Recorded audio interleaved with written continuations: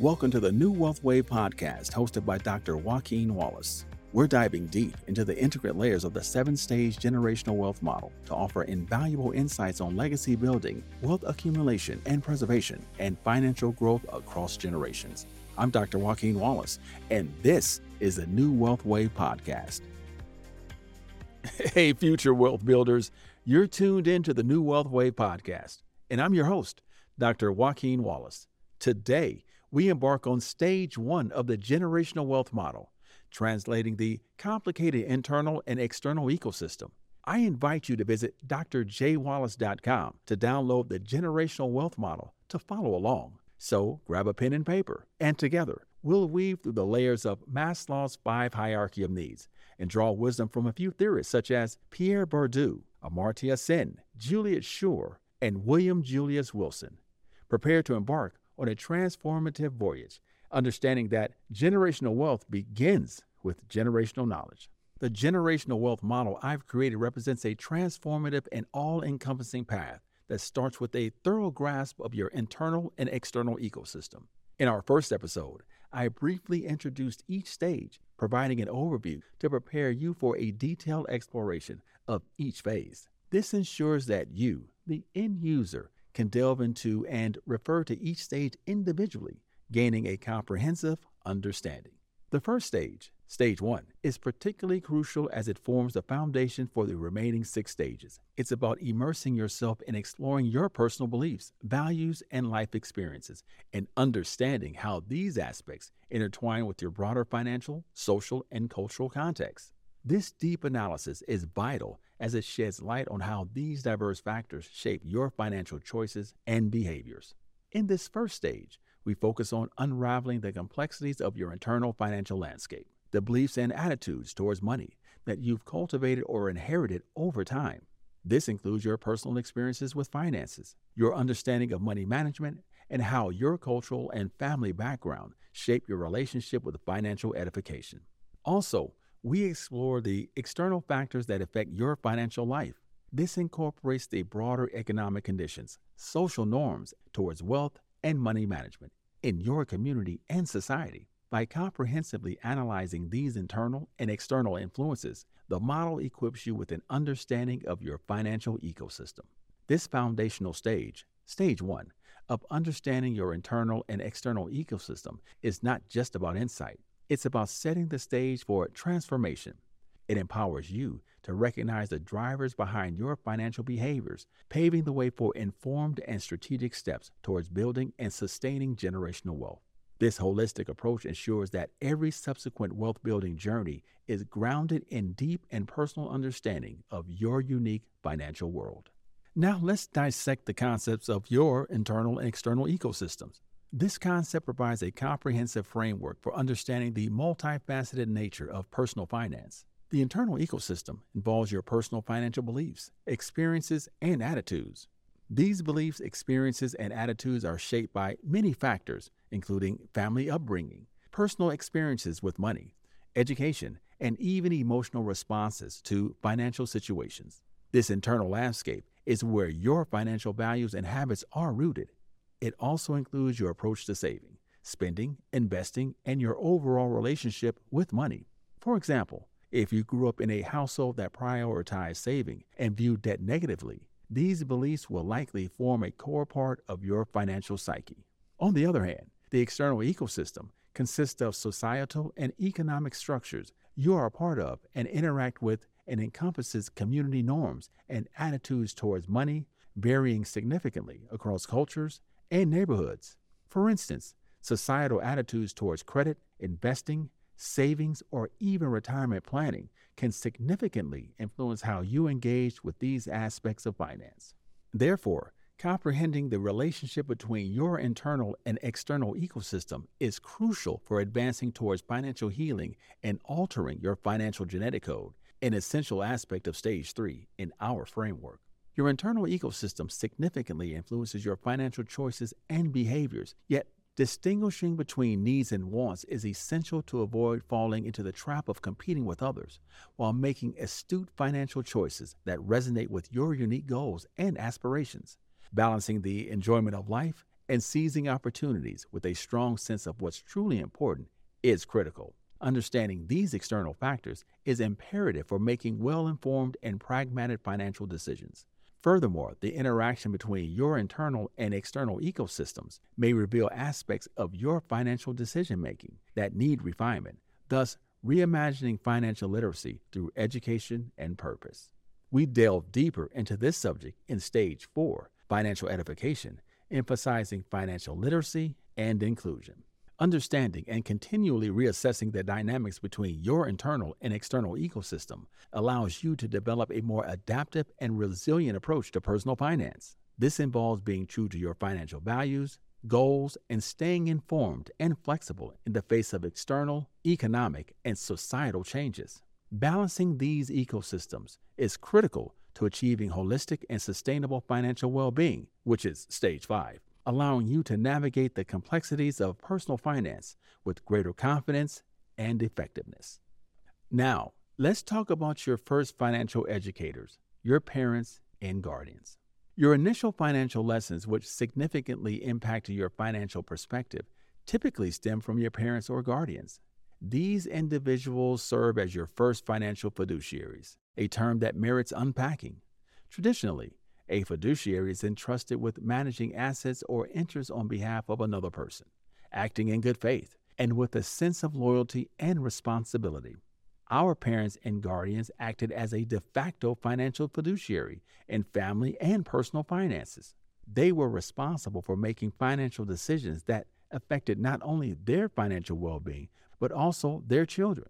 This includes everyday decisions about budgeting, spending, long-term planning for education, housing, and savings. The financial education imparted by those responsible for our welfare, thus your initial financial fiduciaries, shaped our mindset towards money. It forms the foundational beliefs about saving, spending, investing, and the value of money itself. For many, this education is a mixture of explicit lessons, such as budgeting or savings, and implicit learnings gleaned from observing parents' financial behaviors and attitudes. Sometimes, the financial advice imparted by parents may not coincide with optimal financial practices. Their teachings could be influenced by past experiences or apprehensions, such as enduring financial difficulties or ingrained habits, leading to a repetitive cycle, which I refer to as rinse and repeat. This might manifest as excessively cautious financial attitudes or decisions requiring sound reasoning. Consequently, if our parents possessed limited financial literacy, it can lead to inadequate financial management guidance, rendering individuals ill-equipped to make informed financial decisions in our adult lives. This issue often forms a persistent cycle preserved across generations for decades. Now, on the flip side, if your parents received a solid financial education in their youth and applied those principles throughout their lives, this can significantly benefit your decision-making process from an early age. Their financial knowledge and wisdom could provide you with ample opportunities and a clear comprehension of your disposable and discretionary spending. It also highlights the value of a robust understanding and relationship with finances as you journey through adulthood. The challenge, therefore, lies in differentiating the valuable lessons from these potentially limiting beliefs. This requires a critical evaluation of inherited financial ideologies and practices. It involves questioning whether these teachings hold up in current financial landscapes and align with your financial goals. Now, I mention your financial goals, as your goals may not align with those who are responsible for your financial well-being. Supplementing your inherited financial knowledge with formal education and current financial information is critical. This helps in bridging gaps in understanding and adapting to modern financial practices. It's about building a personalized financial belief system that is informed by past wisdoms but is standardized by present-day realities and future aspirations. Through this process, you can retain the wisdom imparted by your first financial fiduciaries while shedding limited practices, thus paving the way for a more informed and practical approach to your financial life. Now, let's talk about how innate culture can affect your financial decision-making. Now, consider this. The impact of innate culture on your financial decision making is critical. I refer to this as walls in. The culture you're born into deeply ingrains certain attitudes and beliefs about money, risk, and investments, often subconsciously guiding your financial behaviors. This cultural background is a tapestry merged with family values, societal norms, and the economic ecosystem of your upbringing. Reflect on how your family approached the topic of money. Was there an open dialogue about financial issues, or were they under wraps? Did your family culture lean more towards thriftiness and saving, or was there a focus on spending and living in the moment? These initial encounters with money heavily influence your foundational understanding and mold your perspective on earning, saving, investing, and spending. Now, I'd like you to take a moment here, grab a pen, and jot down your memories of any discussions about finances in your household. Additionally, recall specific phrases or sayings about money that your parents often used during your upbringing. I'll give you one. Money doesn't grow on trees. Or my favorite, I'm so broke, I can't pay attention. Consider this fundamental question. Do you find yourself repeating these phrases? Once you've noted these reflections and considered the question, you'll be ready to progress. So let me let you in on a secret. I used these several times while I was growing up and with my children as well. So it does happen. Now, your innate culture also influences your perception of risk. Some cultures take a cautious approach towards investments, favoring stability over potentially high returns, while others encourage risk-taking to achieve financial success. Understanding these cultural influences is crucial in unraveling why you might lean towards certain financial decisions over others. Understanding the entrenched cultural influences that mold your views on money is an essential first step in confronting and reshaping constrictive money scripts. This term, introduced by financial psychologist Dr. Brad Klontz, describes ingrained beliefs about money that are developed in childhood and continue to influence financial behavior in adulthood. I previously described this as walls in. These beliefs, often unconsciously passed down through generations, profoundly impact our approach to managing, spending, saving, and investing money. These money scripts can hinder our enhanced or financial well-being and typically fall into categories like money avoidance, worship, status, and vigilance. Delving into and revising these deep-seated money scripts is crucial in cultivating healthier financial habits and attitudes. Now, in stage 3 of the model, we talk about financial healing and reprogramming your financial genetic code. We focus on unraveling these ingrained beliefs to assess their relevance and impact on your financial life. This reflective exercise helps you preserve the positive elements of your cultural and financial upbringing while actively moving away from harmful habits. Doing so makes you better positioned to make financial choices that align with your objectives and dreams instead of being subconsciously influenced by past experiences. This proactive awareness and modification are critical in creating a new financial path tailored to your needs and future goals. Now, the obvious question is, yes, even someone with a favorable internal and external ecosystem can experience a distorted or limited reality regarding their relationship with money, like being held hostage by its influence and presence. This phenomenon is often explored in the context of consumer psychology and behavioral economics, where various theorists have provided insights. Now, one relevant theorist in this context is Robert Cialdini, known for his work on persuasive and influence.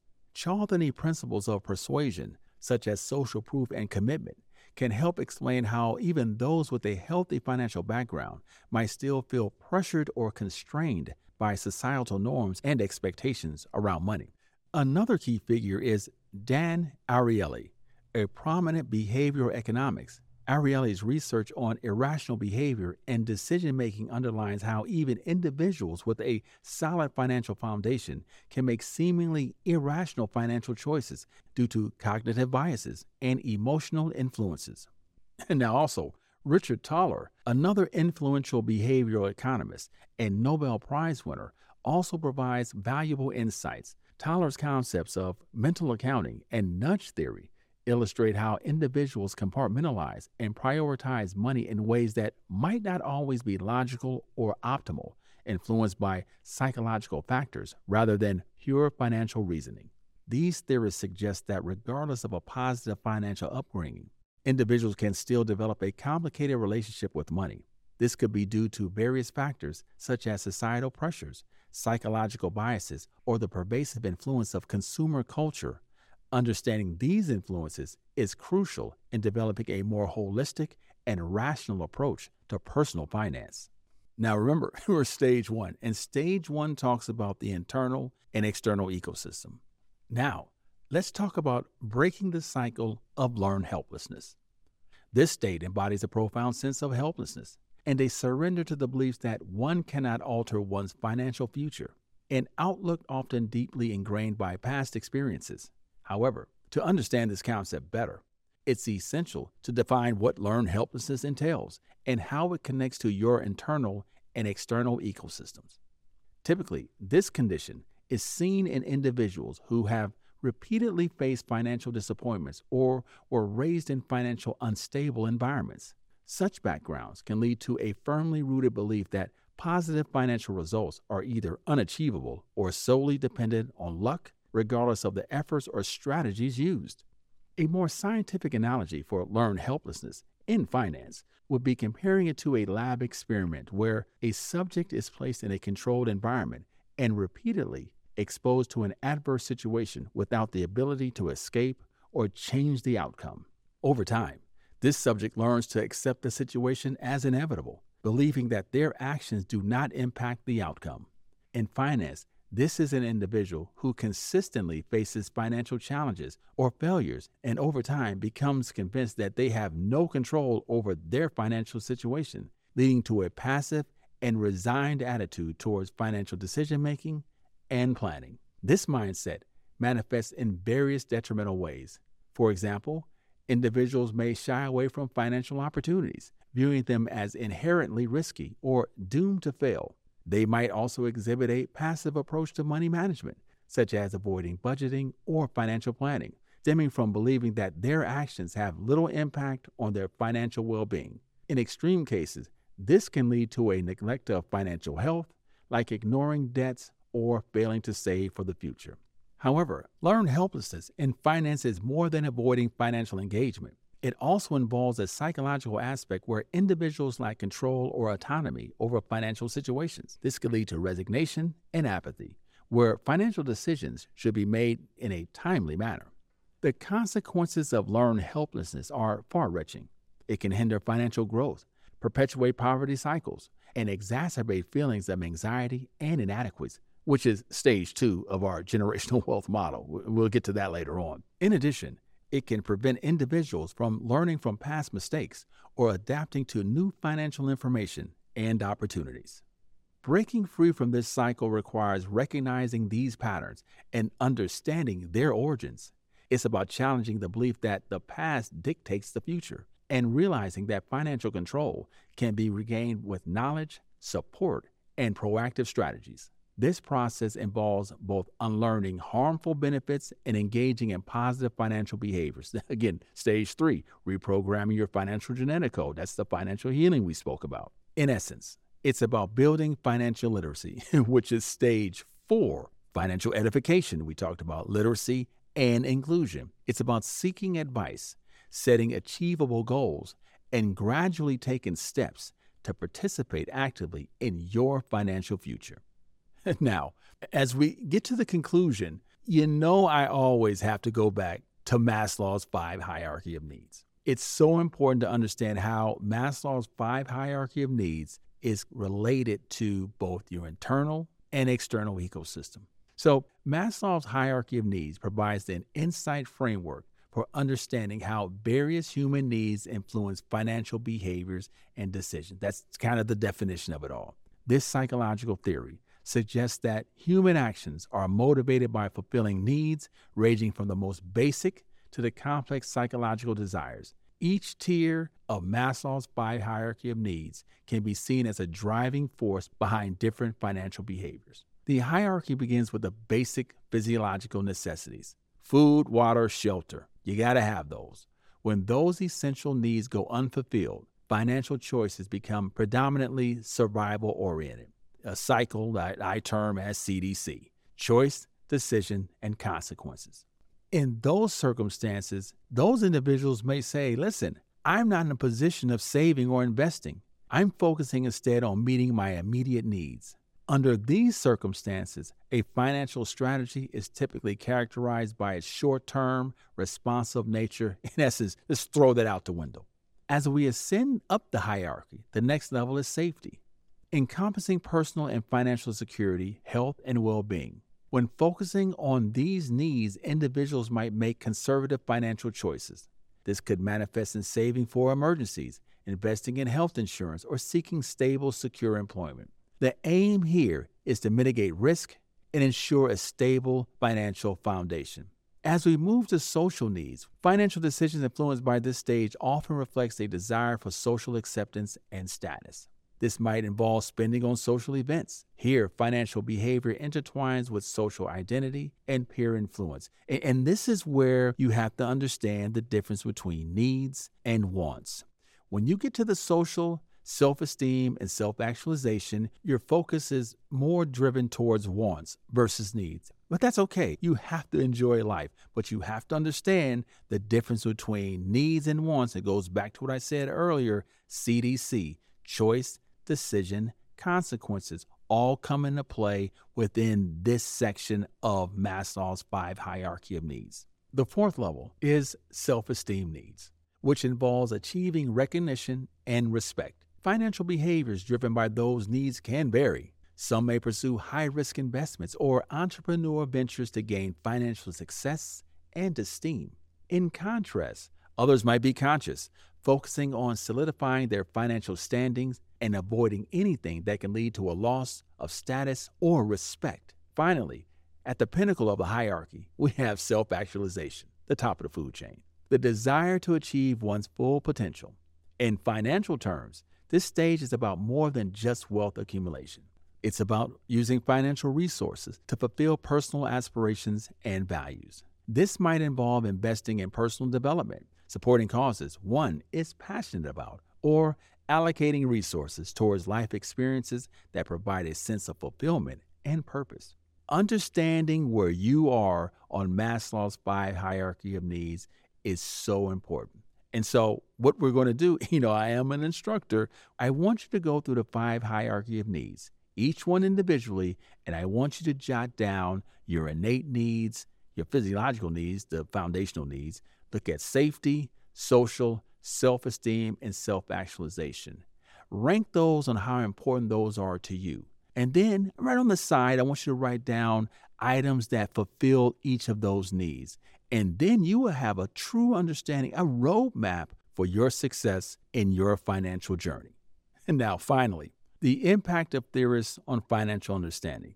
I'm a true proponent of using theory and practical experiences when I created the generational wealth model. Now, earlier I touched upon theorists such as Pierre Bourdieu, Amartya Sen, Julius Shore, and William Julius Wilson. I mentioned them along with Abraham Maslow. Their contributions to my model offer invaluable framework for dissecting the intricate relationship between societal influences and personal financial management.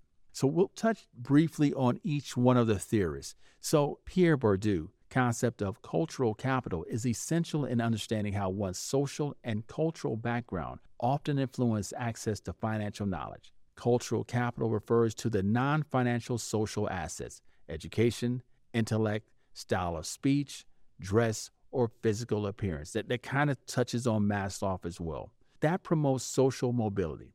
Bourdieu argued that these assets, often inherited or acquired through family and social networks, can significantly affect one's understanding and navigation through their financial world. This means that individuals from backgrounds with rich cultural capital are often better positioned to access, interpret, and utilize financial information, giving them an advantage in wealth accumulation and management, which is true, and we know that, in particular in marginalized communities. Amartya Sen capability approaches add just another layer to this discussion. Sen emphasizes the role of individual freedom and opportunities in achieving personal well-being. In finance, this approach underscores the importance of having the freedom to make financial choices and the necessary opportunities to act on these choices. It suggests that true financial well-being comes from not just from having resources, but having the capability to use those resources in ways that contribute to one's life goals. Now, this is important because stage 5, financial well-being, and my argument is not everyone has the same financial well-being, which is true. Two people can have two different ideas of financial well-being. Now, Juliet Schor's work provides insight into consumer culture and its impact on spending habits. Schor explores how societal pressures and consumer values can drive individuals towards excessive spending and overconsumption. That basically is keeping up with the Joneses. Her research highlights the importance of understanding the societal and psychological factors that influence our spending behaviors, often leading to financial strain and hindering wealth accumulation. That's stage 3, 4, and 5 as well in the model. But if you go back to Maslow, that's your social, self-esteem, and self-actualization. They're all intertwined into one. And lastly, William Julius Wilson's research on structural inequalities offers a crucial understanding of how larger societal structures with economic conditions impact financial opportunities. Wilson's work suggests that race, class, and geographic location can create barriers to financial success. These structural inequalities often result in desperate access to financial education, resources, and opportunities, influencing an individual's ability to build and sustain wealth. Finally, understanding and incorporating these complex relationships is essential for developing more equitable and effective financial strategies and policies. By implementing this holistic approach, ensures that we consider all aspects of an individual's life and background. That is why reimagining financial literacy through education and purpose is crucial. For that matter, generational wealth begins with generational knowledge. As we wrap up today's episode, remember that understanding your financial ecosystem is essential in building generational wealth. It's a journey of self-discovery, learning, and breaking free from limited patterns. So, future wealth builders, are you ready to catch the wave with me? Let's equip ourselves, enrich our understandings, and let the waves of knowledge cascade down to generations to come. And together, let's turn knowledge into lasting legacies. Until next time, this is Dr. Joaquin Wallace. Keep riding the wave towards your financial footprints. Thank you for joining us on the New Wealth Wave podcast, hosted by Dr. Joaquin Wallace. Our show is edited and produced by Ray Haycraft. To dive deeper into the world of financial wisdom and learn how to create your financial footprints, head to our website at www.drjwallace.com. For more updates and exclusive content, connect with us on social media by searching Dr. Joaquin Wallace. And if you have questions and comments, feel free to email us at thenewwealthwavepodcast@gmail.com. Remember, generational wealth begins with generational knowledge. And as always, thanks for listening. The content presented in this podcast is strictly for educational purposes and should not be taken as investment advice. The views and opinions expressed by our guests may not necessarily reflect those of the New Wealth Wave podcast and its host or producers. Listeners are urged to exercise discretion and judgment before making any financial or investment decisions. Always consult with a financial professional or advisor before taking any action based on the content of this podcast. If you're enjoying the New Wealth Wave podcast, we appreciate if you leave us a review. We're always open to topic suggestions and guest recommendations. Feel free to reach out to us directly with your thoughts and feedback. Thank you for tuning in, and we'll see you next time on the New Wealth Wave podcast.